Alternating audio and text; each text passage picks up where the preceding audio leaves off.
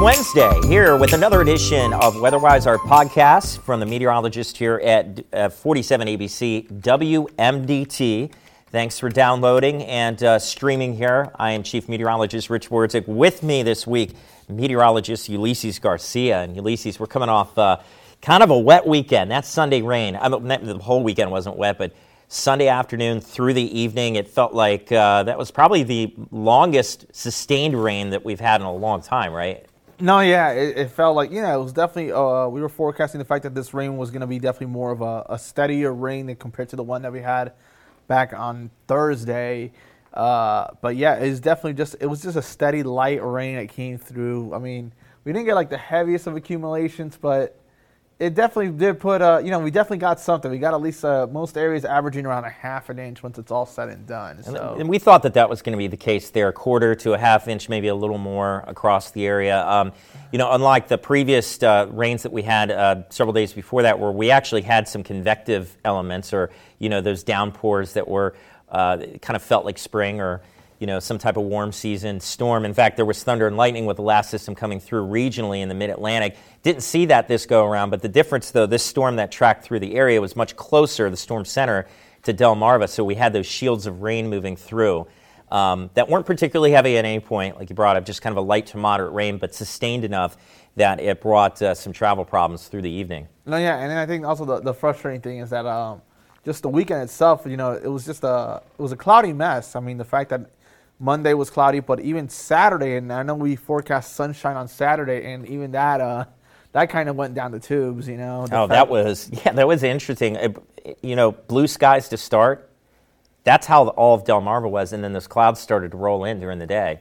Yeah, and then by the afternoon, it was just a dreariness, and that's pretty much what, in a way, kind of helped segue to what was going to become eventually Sunday. Right. So it looked like it was going to rain on Saturday. It never did. Thankfully, because that was the idea. We kept temperatures in the 40s like we expected, and then Sunday the rain arrived for the afternoon and into the evening. And then in its wake, what we experienced going into Monday, the lingering showers in the morning, that raw feel still. Not much sun at all, a few breaks in the clouds here and there, but really Monday ended up not being that great of a day. But, it's been chilly, it's been cold, and behind these systems, what we've seen is temperatures kind of reset to seasonal averages, daytime highs in the mid-40s, what we typically see this time of the year, lows in the upper 20s. But as these systems come in, the mild air ahead of the systems just assures us there's never any other talk other than rain.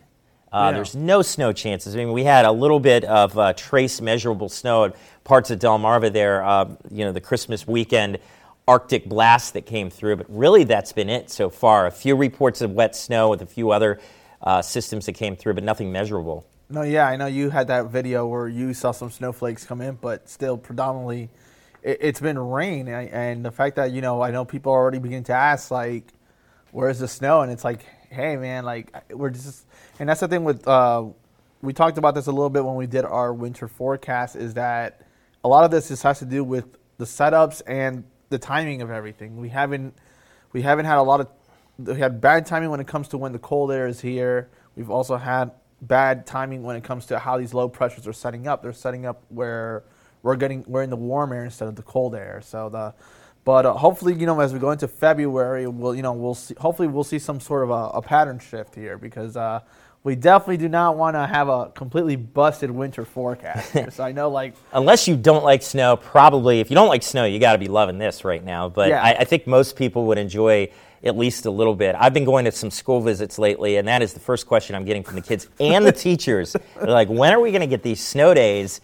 Reminiscing to back this time last year, coming off that massive snow that we had for parts of the area that did put some schools out of commission for almost a week. Far cry from that since last year.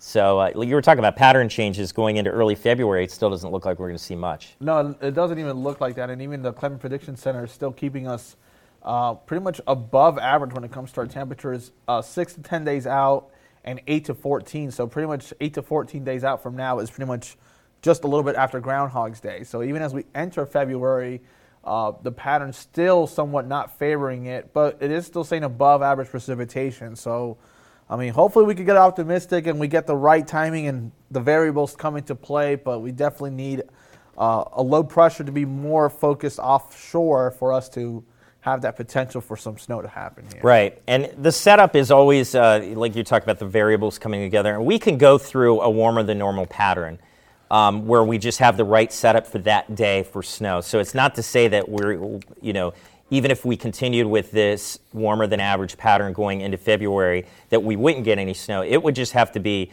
really, it really does have to set up, like you said, where the area of low pressure develops off the coast and the track of that and having some cold air in place before that system develops.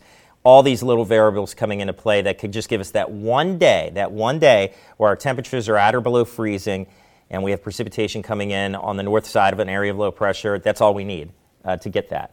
So yeah, and I think that's what favored us last year. Last year, right? And this year, I mean, last several systems, we were talking about the tracks and stuff like that. Last couple systems coming in from the Rockies, they find their way up through the Great Lakes, and they just shoot north there. And what that will end up doing is usually invites along a weak cold front another area of low pressure to develop, and it just drags in Gulf moisture. And with the Gulf moisture, obviously the temperatures are warmer. So we've been seeing these scenarios where rain's moving in, our temperatures are in the 50s, and we'll see an evening high or a nighttime high near 60 degrees. And then the cold front comes through, and it kind of resets us back to average temperatures for this time of the year, and then we see it all happen again.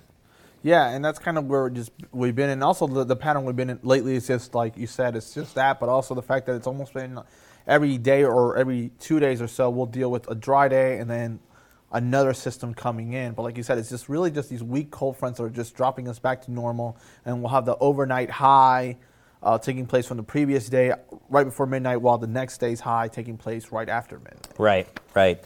Now, I'll say one thing that I think has gotten everybody at least a little more excited, or maybe putting them into a better mood, is the fact that we're legitly gaining some daylight here. Kind of excited about a number you threw my way right before we got on the podcast here. Yeah, so as of Monday, we actually hit 10 hours of daylight here in Salisbury. So 10 hours. All right. That's not much, but it's definitely better. And I know we've been showing a lot more of the sky cams. I know you've been showing them, especially with the news hour that favors you. At 5:30, you're already starting to see that more of that twilight taking place. And eventually, in about 2 weeks or so, we'll eventually actually deal with a sunset taking place during the news hour. So the fact that the fact that we're at 10 hours is a good sign that our days are getting longer, that sun angle is eventually going to get higher. So we're little by little making our way gradually towards spring. And even though, next week we're going to eventually have to deal with our friend, our wonderful gopher that wants to predict the weather for us. But like you said, with the fact that we haven't gotten any snow, maybe he might be the one that we need to get some help for us to get some snow around here. Yeah, Punxsutawney Phil might need to call in a favor here for us, for at least for the snow levers across the area. But, even this time of the year when we get into longer daylight, it does help when we do get snows.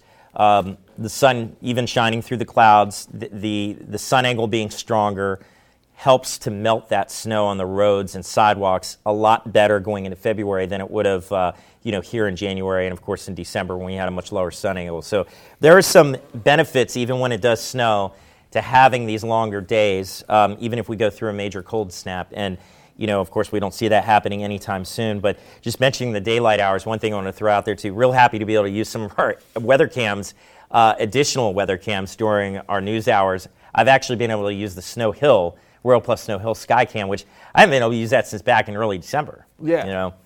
No, yeah, and the thing is, like, some of these Skycams that we have do face to the west and some towards the east. I think the Snow Hill one is definitely one of those east ones that face east, so it's usually better for sunrises, but the fact that we're able to use that at sunset is a bit of an advantage finally. So, but yeah, definitely, I mean, this is just a great time. I know the Chincoteague Skycam is definitely one of the better ones for the sunset, because I know you've been using that one a lot to show the twilight. So. Right. So, with that said, going back to the fact that we're looking at longer days, and people who don't like winter, they're getting excited about spring, they're thinking about spring. Us feeling spring-like weather here. One reason why it's been warmer than average amongst some other variables has been La Nina, still been active out there in the Pacific, and that's pushing the jet stream further north.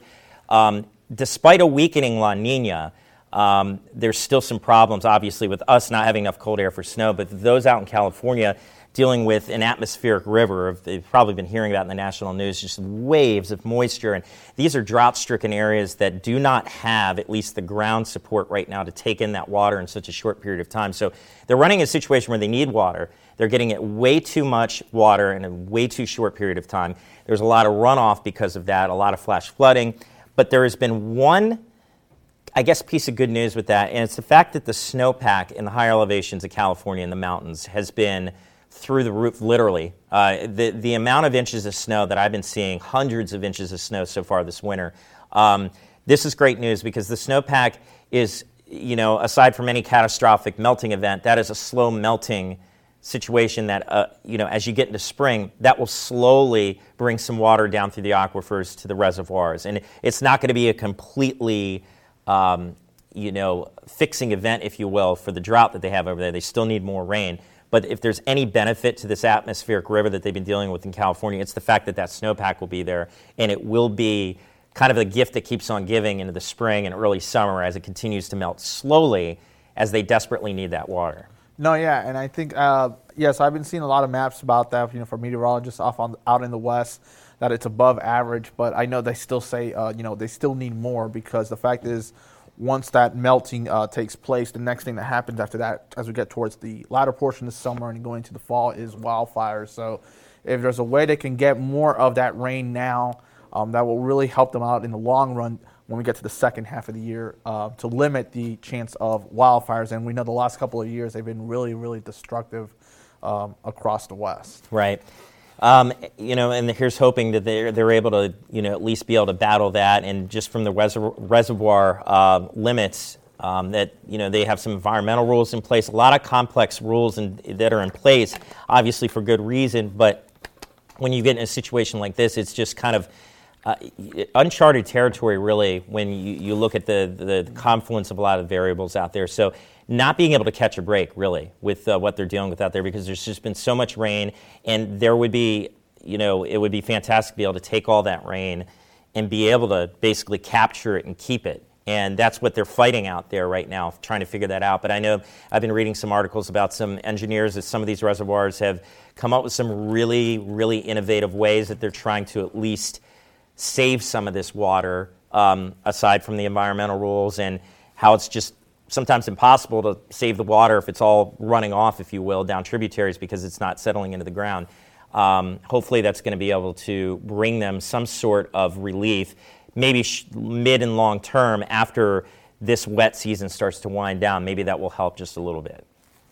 No, yeah, absolutely. Definitely that's all we can hope for out west, but definitely, the rain and snow, hopefully they get more as we go into February, but hopefully not to the crazy bombardment that they were getting earlier in the month of January. Hopefully right. Getting it bits and pieces, but enough that it's still going to be significant. Right. Yeah. Well, hoping that things kind of turn around a little bit because the weather has been tilted on its head, if you will, from what everyone's supposed to be seeing on average. We're not getting our snow. The West is getting way too much rain. There's been active severe weather outbreaks in the South and Mid-South and even parts of the Midwest. So it has been a very crazy winter so far, and one that's certainly not the norm. And something we're going to continue to obviously keep an eye on as we get closer to February here. I'm sure that we're going to be looking at least some colder air at one point. And, whether or not it sets us up for snow, we'll have to wait and see. But definitely, reason to download and check back with us here next Wednesday. We'll have another edition here of WeatherWise and take a look at what we expect going into the month of February. But for myself, meteorologist Ulysses Garcia, another edition of WeatherWise in the books here. We want to thank you for streaming and downloading and hope to talk to you again next Wednesday here from the meteorologist at 47 ABC WMDT.